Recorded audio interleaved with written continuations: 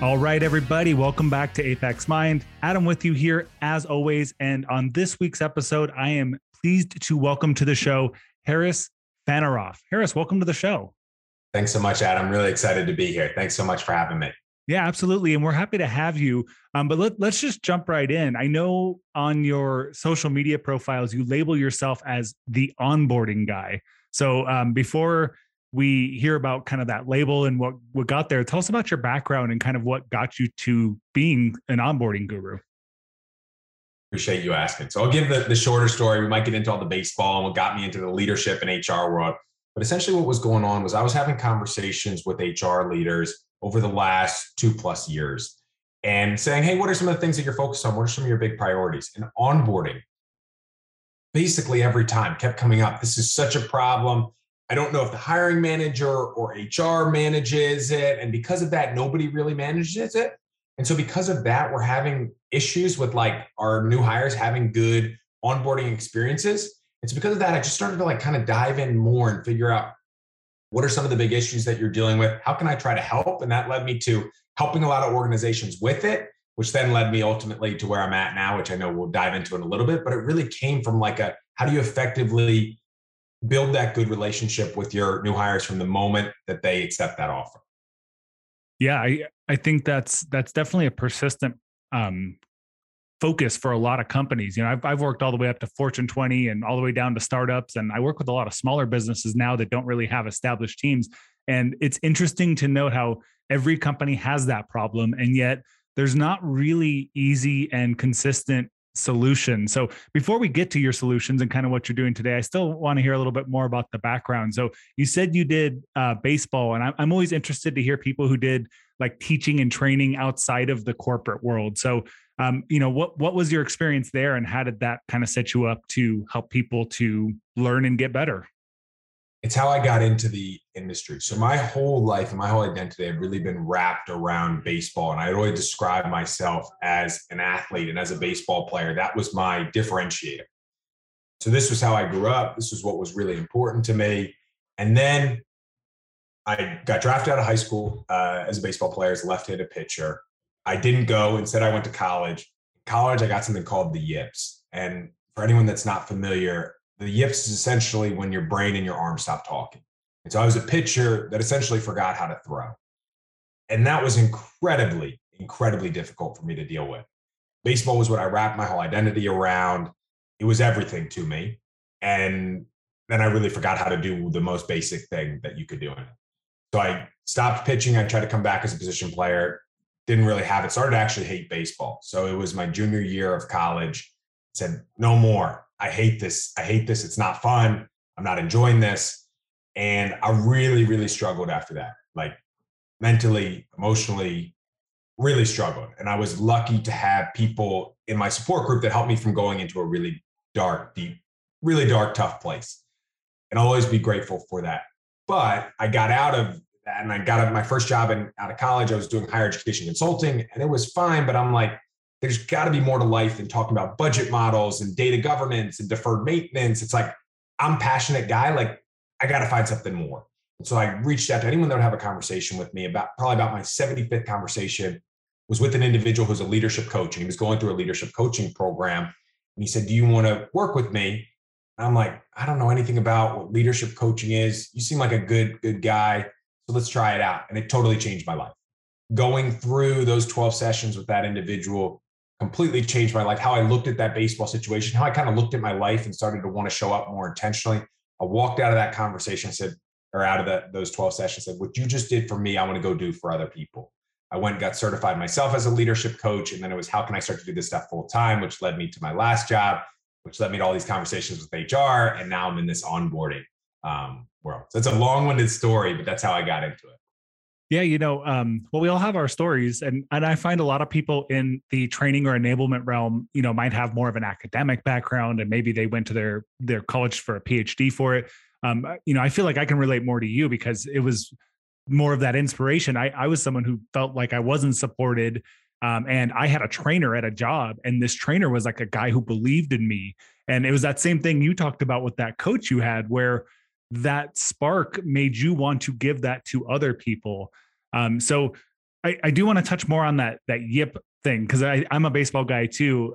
Not really a player, a fan, but I think that makes me feel as if it's this challenge, and we all face those challenges, and you had to overcome that. You said you had that support group, but I think that relates to the business world too. I mean, we all face challenges. We all face what imposter syndrome.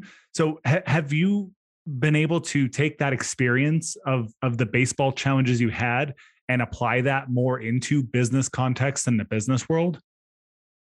Absolutely. I wrote a long thread like a couple weeks ago around like how baseball lessons translate to the business world. And that's not just baseball, that's any sports lessons.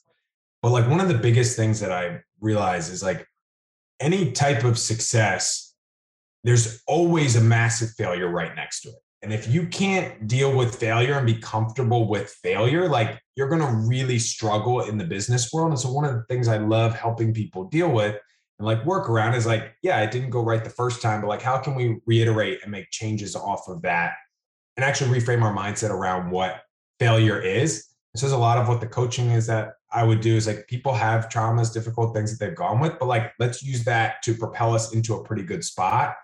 And like, that's how I've reframed it, and reframing and living more intentionally has been like a huge aspect and part of my life that I think started to occur after I got coached and then became a coach.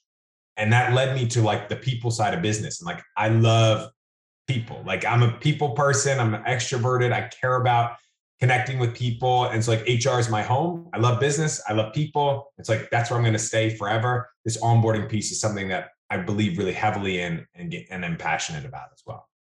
Yeah, I think it really is all about people. I recently had a guest on here. His name's Matthew Dix. He's a storytelling expert, and he always talks about that people connection.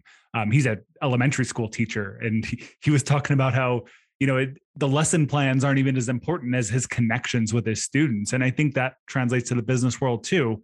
So there's a few things I've seen you say that I think really resonated with me, and I wanted to talk about them here. One, I know you mentioned that about a third of all employees are quitting their jobs within 90 days. And you attribute a lot of that to, like a poor onboarding experience. So, you want to share any more about that and what you're seeing as like maybe the causes of why people are leaving jobs shortly after starting them? It's an amazing stat when you think about that. Like a third of employees are leaving after 90 days, that they're not feeling that sense of connection and belonging to the organization. And that starts from the moment that they say, yep, I'm coming on board to Adam's company. Your job to get them to feel connected to your organization begins immediately. And when companies don't do that, when someone comes knocking along and they're going to pay me $10,000 more, okay, I'll go, because Adam's company never took the time to form that connection, form that bond, ask me what I cared about, ask me what I was motivated by. And so I feel like a lot of these companies are like wondering why people are leaving. And it's like, ask them what they're motivated by. They give you the blueprint to be able to do that, but you got to ask, and you got to train your managers, and you got to make sure that person feels a sense of connection and belonging. I think even more in this remote world that we work in, it's harder to do. You have to be intentional about it. You have to do things that will set you up for success from that point, because they're not just going to walk by the water cooler and see that individual. And so how can you intentionally set up that connection, I think, is massive when it comes to why somebody will stay at your organization past 90 days and ideally years and years into the future. Yeah, absolutely. And you mentioned like the remote world we're in. Obviously, we've all seen a lot of changes in business over the last 2.5 years. Something else we've seen these new trends and these new terms that didn't exist prior to 2020. We heard about the Great Resignation for a while, and now we're hearing this new term of quiet quitting. And there's obviously a lot of things involved with both of these, but I feel like they are both people issues. They are both connection issues, like what you just mentioned. So what ways have you seen that connection that employers have to make with their employees, and how it can maybe affect those things, keep people from resigning or keep people from not wanting to put in like that extra effort, so to speak? It is really interesting. Those two big terms, Great Resignation, quiet quitting. I'm really curious to see what the 2023 term will be for people not feeling engaged and connected to their organization. That's really, I think, what it comes down to. I think a couple different things. I think the manager-employee relationship matters a ton. There's a ton of different stats around people don't leave companies, they leave managers. And it's that manager's job to make sure that they're building a connection with their employee that they're communicating with them early and often, that they are understanding what motivates them, what they like to do outside of work, making sure that like their understanding of different things going on in their life. So I think that's a really big, important aspect. Another one that I think can really help is like, how are people forming bonds and connections to others in the organization? And so are there different team members that they're being connected to? Or I've heard a lot of companies that do a pretty effective job around buddies and mentor program to make sure. So like, I'm Harris in Washington, D.C., but I'd love to be connected to Adam in Dublin, Ireland, or John in Connecticut, because we're interested in similar things. And so if I can build that connection, I can be excited. That's going to help me want to stay at the organization. So building that good, strong manager relationship, having different friends, honestly, in the organization is really going to support either of those big issues, because you're going to want to feel more motivated to help support the broader mission, the broader goal. Yeah, absolutely. I think those connections are very key. And you mentioned a buddy and mentor system, and I want to come back to that. That's something that I think isn't done well enough or often enough, but it has impact. But I know you also talk a lot about this concept of pre-boarding. I had a job, my previous job to the one I'm doing now, we actually did pre-boarding. We had a buddy system, but I feel like not enough companies are doing that, and maybe not enough people know about it. So specifically with pre-boarding, what is it and how do you do it well? Great question. And it's like the space that I'm like most passionate about. I have this hypothesis that our first impressions in relationships matter so much. Our first impressions with employers matter just as much. And so making sure that you're doing that effectively is so, so important. And so so here's what I love to do. So immediately somebody will, they'll sign on with the organization, and then they'll have to fill out, here's what motivates me, here's what brought me to the organization, here's what's going to keep me to the organization, here's the best praise that I've received. And so that information immediately gets sent to their manager. Their manager has the blueprint of what will keep them at the organization, so they know what to effectively work with them for. Another thing that I love to do is I love to have like a senior leader reach out to that individual with a video that says, hey, Harris is joining the organization. Send a quick, here's some of the things, mission, vision, values that we're focused on. So that senior leader, a couple different team members reaching out saying, hey, Harris, so excited to join you. Heard you're interested in blah, blah, blah. And then making sure also that IT is a big aspect of that. I think in all the different onboarding conversations that I've had, everybody has a IT pre-boarding nightmare. And so making sure that that part is being done effectively. So kind of the 4-step process, just to say it back, understanding of motivation, manager reaching out and forming connections, the team members reaching out, senior executive, and then the IT contact. So those 5 aspects. Yeah, those are all good. I want to dive into a few of those, but let's start off with the leader aspect. That was in that previous role when we had done pre-boarding. That was something that was really effective. And we even had data to show that the leaders that were more engaged would have less turnover on their teams than the ones that were less engaged. And that kind of leads me to that question of, I think the most challenging thing, if you're in a training enablement HR type role and you're the one who's managing this pre-boarding, onboarding, you may have challenges with getting those leaders to invest that time or to do those things. They may not see the necessity of it. So what advice do you have for teams like that and what they can do to get the leaders of the business involved in this process? Yeah, it's tough because everybody's busy. And I try to make this as easy as possible on the senior leader. So like what I'll do is literally give like a script of what they can say. Hey, I'm Harris. I'm the CEO of Activate Onboarding, and this is what we're focused on. I can't wait to welcome you to the team. So the easier that you can make that process and like upload your video here, click this button, it goes to that individual. Like you have to make it as easy as possible for them, but they also have to care about retention and engagement. And that has to be an area of focus for them.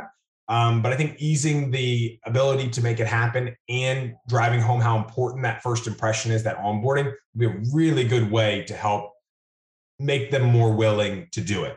Another thing that I just like if that's one of the 5 processes, like 5 things that you're putting in place, that gives you a better shot to be successful rather than it being the only one. So I like to have a number of different things in place where if 3 of the 5 happen, we're really in good shape. If 5 happen, we're the best organization in the world. If 1 happens, we're still better than 90% of the companies out there who aren't doing something necessarily between that pre-boarding aspect when you accept your job and when you start on day one. Yeah, absolutely. I like the fallbacks and the multiple ways to hit that in that role that I was in. We also had a pre-recorded video from the CEO. Obviously, he's too busy to do it for every new hire, so it was a little generic and it was pre-recorded, but it was that thing that went to everybody guaranteed. And then hopefully you have the managers following up. And I like.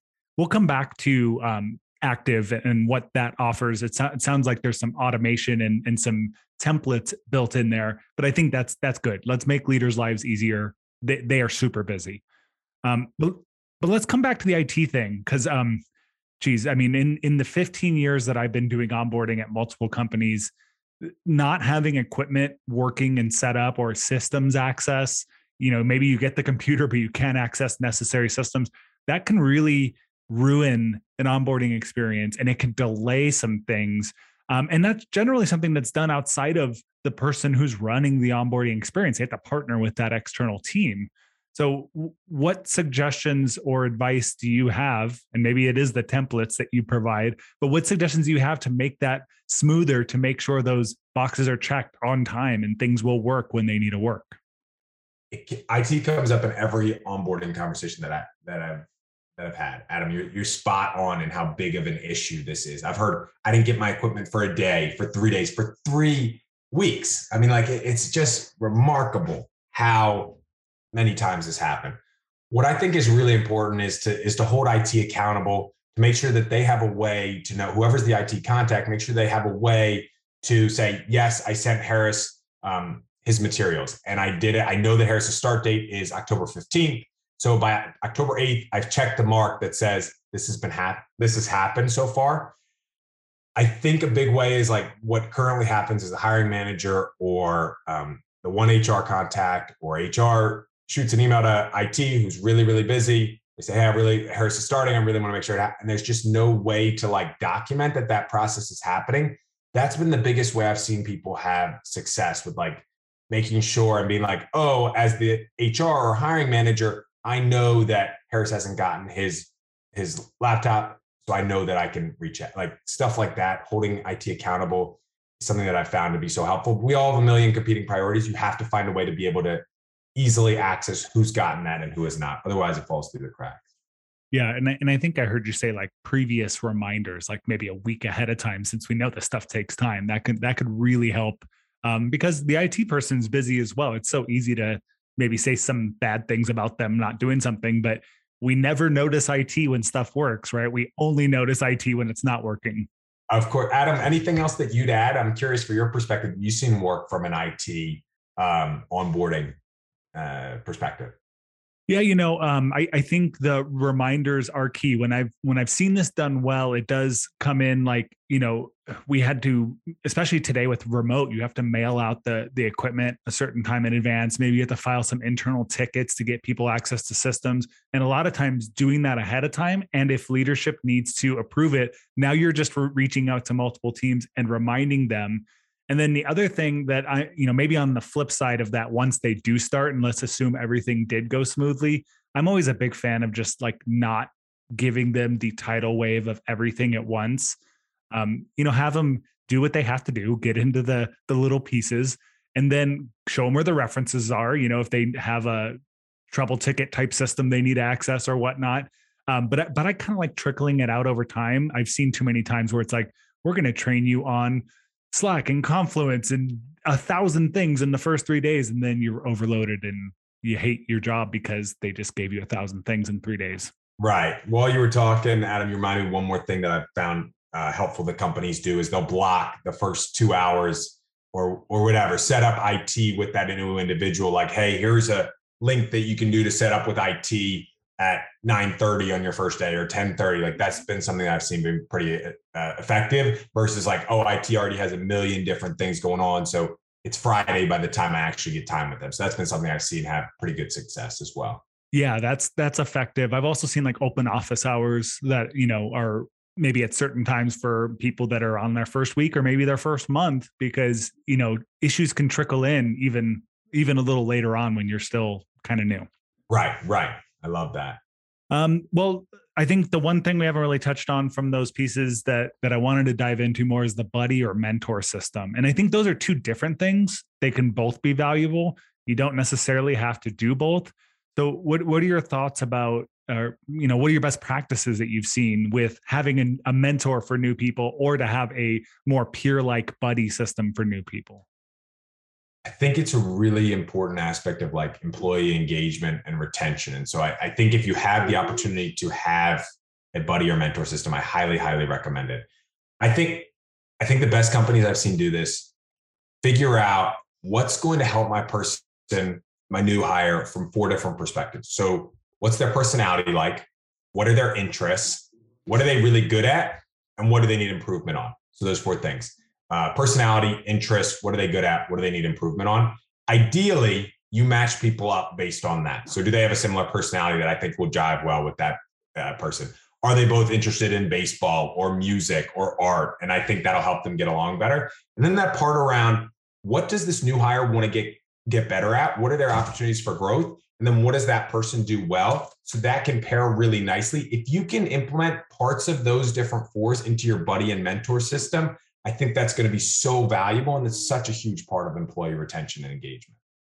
Yeah, absolutely. And I know we're so focused right now on onboarding, but I think these things pay very long-term dividends too. I mean, we talk about employee growth, and depending on the company and the role, sometimes those kind of opportunities aren't very clearly mapped out for people. It's kind of up to the employee themselves. And having that discussion to know what their long-term interests and plans are, or having that mentor that can help guide them through the myriad of positions, especially if it's a larger company, I think that's going to give you more long-term growth and more invested employees when they know that they have opportunities for growth. Exactly. And I was actually just having a conversation with a friend about this before, but like when you talk about long-term impact, also your recruitment. So like people that are engaged talk positively about your organization. So when they're checking on Glassdoor or Indeed or wherever, it's like people are providing they're saying good things about this organization. And that all starts from the first impression that you make, and from the buddy and from the friends that you create in the organization, the managers that you have, and the manager's ability to create that relationship with their employees. Like long-term impacts, this can have a massive impact, not only from an engagement perspective and happiness, but like also financially. Like these are huge, huge benefits that you have from this, as long as you're playing the long game from an employment perspective. Yeah, absolutely. And I think that's a good segue into something we touched on earlier, but I wanted to make sure we discussed, was that relationships aspect. So, I hear you say this a lot. I see it in your posts. You talk a lot about fostering relationships as a way to build culture, as a way to retain employees. So a lot of companies might do it in disingenuous ways. Maybe it sounds fake. So how can people build those relationships with their incoming people to where it feels genuine and actually creates that culture? So I know I've mentioned this a lot, but I'll hit on it again. You got to start early. You cannot wait to begin to build that relationship. And you actually have to ask and care when you ask somebody what motivates them and what interests them. Like that gives you a really good opportunity to work effectively with Harris. If Harris mentions that he's really into football and has a kid on the way, and like these are all really good opportunities for you to mention down the road, hey Harris, let me check in with you personally. Like the younger the work world gets, the more I think people are starting to talk about and care more about not only just their professional lives, but their personal lives. And like as an organization, you have to foster that type of culture and engagement that asks those questions about it, because like people want it. They're not just ex-employee at X organization. They're Adam with all this else going on. And if I can ask about that and care about that, it's going to make such a massive impact in Adam wanting to stay at this organization, because I care about Adam, not just as employee X, but also with Adam and everything else that he has going on in his life. So for the most part, I don't know if every single employee cares about that, but I would say for the most part, if you can start to get on that and care about that, you're going to make a massive impact in your people caring about wanting to be productive, wanting to be effective for your organization. Yeah, it's funny you mentioned that maybe not every employee cares about it. And that's true. I'm sure some people just want to come to work, get their work done, go home. They don't want work friends. It doesn't matter. And sometimes I think people have this false perception that it's divided by what generation you're in. They might think, millennials and Gen Z are very valued to this, and the boomers and older folks may not be. Right now I'm working with a lot of engineers who on the surface you might think are very like gruff, not friendly people. But man, I found someone, and when I started finding out that he's a hockey fan and I asked him about hockey, he opened up to me about everything. So it might just be that you're not trying. Have you noticed that trend too, that we assume that it's just certain types of people that value this than others? 100%. Like, I love that story. It's so true. You're just talking like the person who says that person doesn't care. You're just talking about something that they don't care about. Like, that's why they seem like they don't care. Like, you get to talk about their kids or their grandkids or their wife or their hobbies or fishing or whatever it is. Like, if you hit on what they care about, they're going to open up. They're going to be excited. They're going to be engaged. It's a basic human want and need, and everybody has it. And I couldn't agree more with you. There is that stereotype that like Gen Z and millennials want it more, but let's just get at it also for any type of generation. It doesn't matter. Everybody wants to feel that sense of connection and belonging. That's a basic human need. And the organizations that do that effectively and do it early will be the ones that are more productive and don't have those huge costs on the back end of hiring new talent consistently. Yeah, and we tend to see these things that a lot of organizations do, and I want to clarify, I'm not going to say bad things about these, but we see things like employee resource groups and certain team building events and virtual happy hours, and those seem like those are more common things, and those may not be for everyone. I absolutely hate virtual happy hours. In person, fine, but virtual, I don't like them. But we don't see as much of like the creative or customized to the individual type situations like what you're mentioning. I think one of my favorite things at a previous job was there was a Slack channel where people would post pictures of their pets. I loved that Slack channel. I would post pictures of my dogs and see pictures of other people's dogs. So what do you think about kind of like the outside the norm, atypical ways of building relationships with employees? It's amazing. And it has to be done. Like, I had an employer once who just like, I mentioned a love of they were the Redskins at the time, but the Commanders now. And like, they made the playoffs that year. And my boss sent me like a shirt that said like, whatever, the Redskins made the play, like Redskins NFC's champions. There's like, that's an amazing touch. Like, doing like one-off gifts like that can be so valuable and important. I think like the more unique a outreach or strategies around relationship building like is really smart. It's an area that I'm really passionate about. I think what I do that I think I learned somewhere and I love it is like anytime somebody comes into my mind, I shoot off a text or an email or a note, just being like, hey, thinking about you because of X, Y, and Z. Like, that's one of my favorite relationship building tactics. It can work in the workplace. It can work in general. It's like, who doesn't want to get that text? It's like, hey, Adam, I was having a conversation about X, Y, and Z. It made me think about you. Everybody wants to feel that. And so doing the initiative to actually take it takes, 5, 10, 15 seconds, but it's made huge dividends in like me continuing to like keep those relationships strong. Never Eat Alone by Keith Ferrazzi is like one of my favorite books I've ever read. And it's all about these different ways that we build relationships. And I think like that's what life is all about. Like, that's my thing that I love. My passion is like around building relationships, and doing it in unique and fun ways is something that I'm always in for. And I love different and nuanced ways of doing it. Yeah, that's great. I like the random message, and I'm someone who that doesn't come naturally to me, but I've been kind of forcing myself to do it. I just sent a LinkedIn message to a former manager of mine who she's now a senior leader at another business. And she said it made her day. And I was just like, oh, I should have done this a long time ago. I should have given you this message 2 years ago. And I just didn't think about it until today.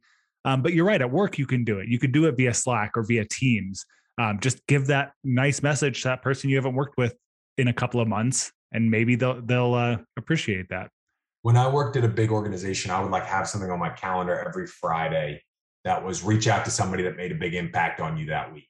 And it was just like, I'd go through my head and be like, oh, John in marketing did that thing and it was really nice. And I actually didn't take enough time to really thank him for it. And maybe I said, hey, quick thank you via Slack when it was, but like actually taking the time to send him a one-off email with just the subject line, thank you. And then like going through and being like, hey, that was really impactful. Like, that type of stuff goes such a long way. But most of the time it's like, oh, we have an issue with this thing. And that's like what I'm constantly emailing John about.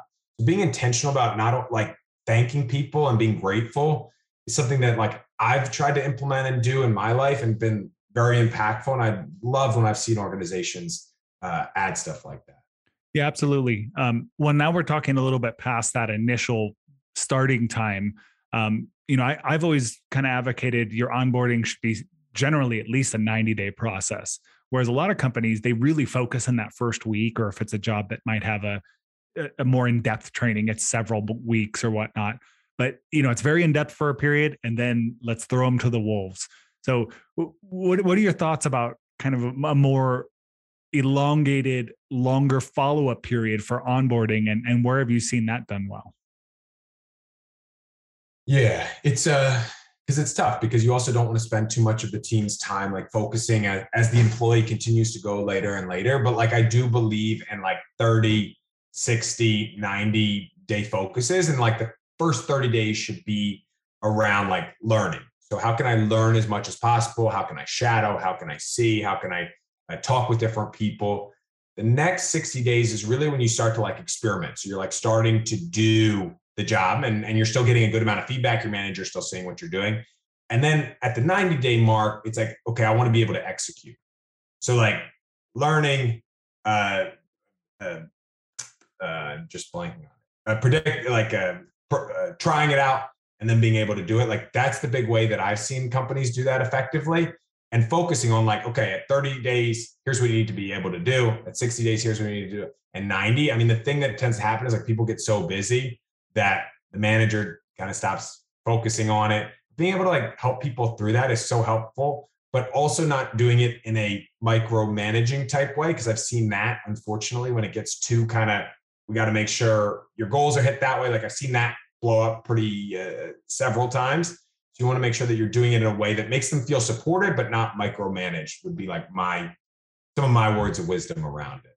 Yeah, that's true. And I definitely don't want to give the impression I'm recommending a dedicated, time-intensive 90-day onboarding. I think you hit the nail on the head that really past that first month, it's more check-ins. If we have that buddy or mentor, they're checking in, the leader's checking in. Maybe even IT might have once a month check-ins. HR might have once a month check-in just to see if people have needs, not necessarily prescribing them things, if that makes sense. Yeah. No, you definitely didn't say micromanaging at all. I just want to say that's one of the things I've seen not work well is when somebody follows it so much to a T, they're like, oh, you have to, it's like things are going to adapt, things are going to change, be a resource, be helpful. Don't necessarily micromanage. But you were not saying that at all, but that is something I've seen organizations struggle with. Yeah, no, and I've seen it too. I've been in organizations where that was the standard, was to micromanage an onboarding process, and I would have to like kind of buck the trend to give the individual employee a little bit more autonomy and freedom over what they're doing. This is probably a good transition over to your company. It's active onboarding, and I know that you. I don't want to speak too much for it, but I know you provide assistance or templates that companies can follow. Tell us a little bit more about what your company does and how it helps companies to have effective onboarding. Thanks so much for asking, Adam. So it's Activate Onboarding. So activateonboarding.com. What we do essentially is manage the process from the moment your new hire accepts their offer through their first day. How do we, one, make sure that they actually show up, and two, make sure that they feel a sense of belonging and connection to that organization, while also taking this off the plate of the HR individual, the founder, the chief of staff. We want to make your life as easy as possible, also helping that person feel that connection and belonging. So we've automated a system that essentially you put in the new hire's name, email, a couple of different colleagues. What it'll immediately do is shoot off a survey to that new hire saying, hey, Harris, so excited to have you join. What brought you here? What's going to keep you here? What motivates you? A bunch of different questions. That immediately gets pushed over to their manager. Their manager has the blueprint to be able to effectively work with them. Their manager also reaches out, says, hey, Harris, so excited for you to join. There's constant touch points that the manager has across that process. We've automated a way for a senior leader to be able to easily share that 30-second video that we talked about, while also having the opportunity for team members to easily use different email templates, reaching out. And then we ensure that IT strong connection with the new hire. So we've automated this full process so that you don't have to manually do it. What I found in so many organizations was it had to be manually done, which took a ton of time and also made it so it sometimes didn't happen. So I've come up with a solution that automates that process while still helping that new hire have an amazing first impression with your organization. That's great. I like the automation that takes away some of the human error that can happen with that. And I also like that you give some templates so that people aren't going to have to create this stuff from the ground up. And now do you find that, are you finding more, smaller, more established companies that maybe don't have this process in place that value from this? Or are you finding that larger companies that might just, and they have a process in place, but it's just not clean? Who are you seeing that has value for this kind of service? Yeah, our customers that we've been working pretty heavily towards and working heavily with have been companies that are growing at a very fast rate that might have just received funding to hire a number of different positions and don't have the HR staff and team to be able to effectively pre-board and onboard those new hires effectively. So they really want to and believe in creating that really good first impression, having a strong employee engagement and retention, but they just don't have the staff to be able to do it, or the HR team to be able to do it. So they've been having us do that for them, working closely with them to ensure that that works well. And it's been awesome. We've seen some really good results. People like the feeling that the new hires are having that we're getting feedback on has been amazing. And I'm really excited for where we're at and where we're going to go as we continue to implement and add new things to this solution. That's awesome. If you're able to share, what are some things you've heard from the people that have been through this onboarding process using Activate? My company cares about me a lot. I've never seen this type of first impression before. It's amazing how much included you can feel when people reach out. Have been some of the cool things we've been doing, and HR staffs have been, or founders have been we've been manually doing this process for so long. Thank you for doing something that makes it easy for us to not have to, put on my calendar, reach out to this person, this person, this person. And the other aspect of it is there's a dashboard that you can see all your new hires. What have they gotten? What have they done? Have they gotten their IT, so that you have one place for all this different information so that you don't have to look in a bunch of different places so things don't fall through the cracks. Oh, that's awesome. Well, I'll definitely put it in show notes, but really the last thing that I think I'd be interested in and people might be interested in is, a lot of times we see a lot of modern companies where you have a service like this and it's like a monthly fee or whatnot. So when we look at this as far as how companies would integrate a solution like this, are they going to now have to commit to a certain period of time, or is it something that they could do, for specific groups of people that are onboarding? You can do it for specific groups. So you only pay when you have a new hire. So you only pay per new hire. It's $149 per new hire. You want to put them into the system that gets them from accepting to day one. And if you don't have any new hires, for a certain month, you don't pay. You just pay per new hire. It's also not a new big system that you have to implement. I heard a lot from clients around, please don't make us implement a whole giant software. This is done pretty seamlessly where nobody has to adopt any type of new software. It's being seamlessly into your email, into different forms, things that people are already used to doing, rather than creating some big new software that everyone has to implement and start to adopt and use. It's all is built into your workflow. Yeah, that's good. Not adding to someone's tech stack is always a win. And also not having reoccurring charges added to the cost stack is always good too. So I'll make sure I include the link to that in the show notes. But we are getting close to wrap up. So I want to find out, other than your website, which I'll include, where else can people who want to learn more about you find and connect with you? Thanks so much for asking, and quick plug to you as well for your work that you're showing here and on Twitter and LinkedIn. So I can be found at Harris Fanaroff on Twitter and LinkedIn. Those are the two social media platforms that I tend to be on a lot and share a lot of knowledge around. I'm posting basically every single day on Twitter and 5 days a week on LinkedIn. So I love to connect. If you have questions or you want to talk about onboarding or pre-boarding, I love those conversations. If you want to talk about implementing Activate onboarding at your organization, would love to have that conversation. So please feel free to reach out. I love this stuff. I have a passion for it. I really believe in what it can do. And I love it. This is my passion. Awesome. Yeah. I do too. And those are coincidentally my favorite social platforms as well, because I just feel like it's easier to connect with good people and learn from them and to help them out versus some of the more superficial things I've seen on other social platforms. And I didn't even know this before or actually today when we talked before the show, that you recently started your own podcast. So you want to plug that, and I'll make sure I link to that as well. It's called the Greater Self Podcast. I get the opportunity to talk with chief HR officers, chief learning officers about some of the things that they're focused on. How has the industry changed over the last 10 to 15 years? Where do they see the industry going? What brought them into the industry? I love the people side of business. HR is my home. I love connecting with these types of individuals. So the podcast has been a great avenue for me to learn from other individuals. It's called The Greater Self.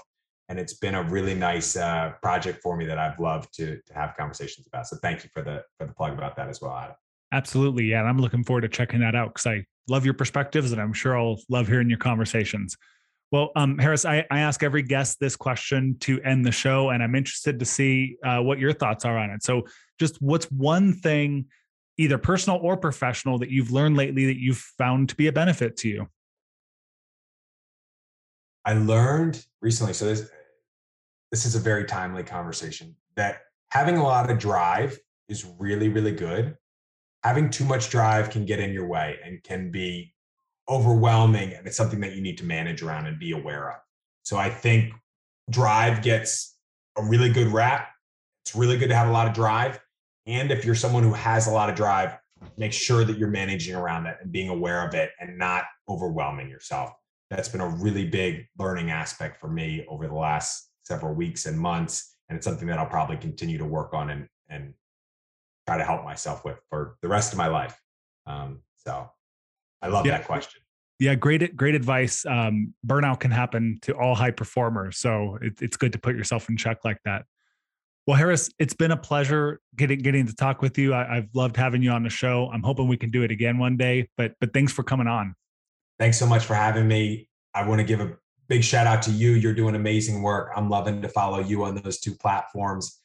Can't wait to see all that you accomplish, Adam. And thanks again for having me on. Yeah, I'm sure we'll be working together in the future again. But Harris, it was a pleasure having you on. I'm sure we'll do it again one day. And everyone at home, thanks for tuning in. We'll see you on the next episode.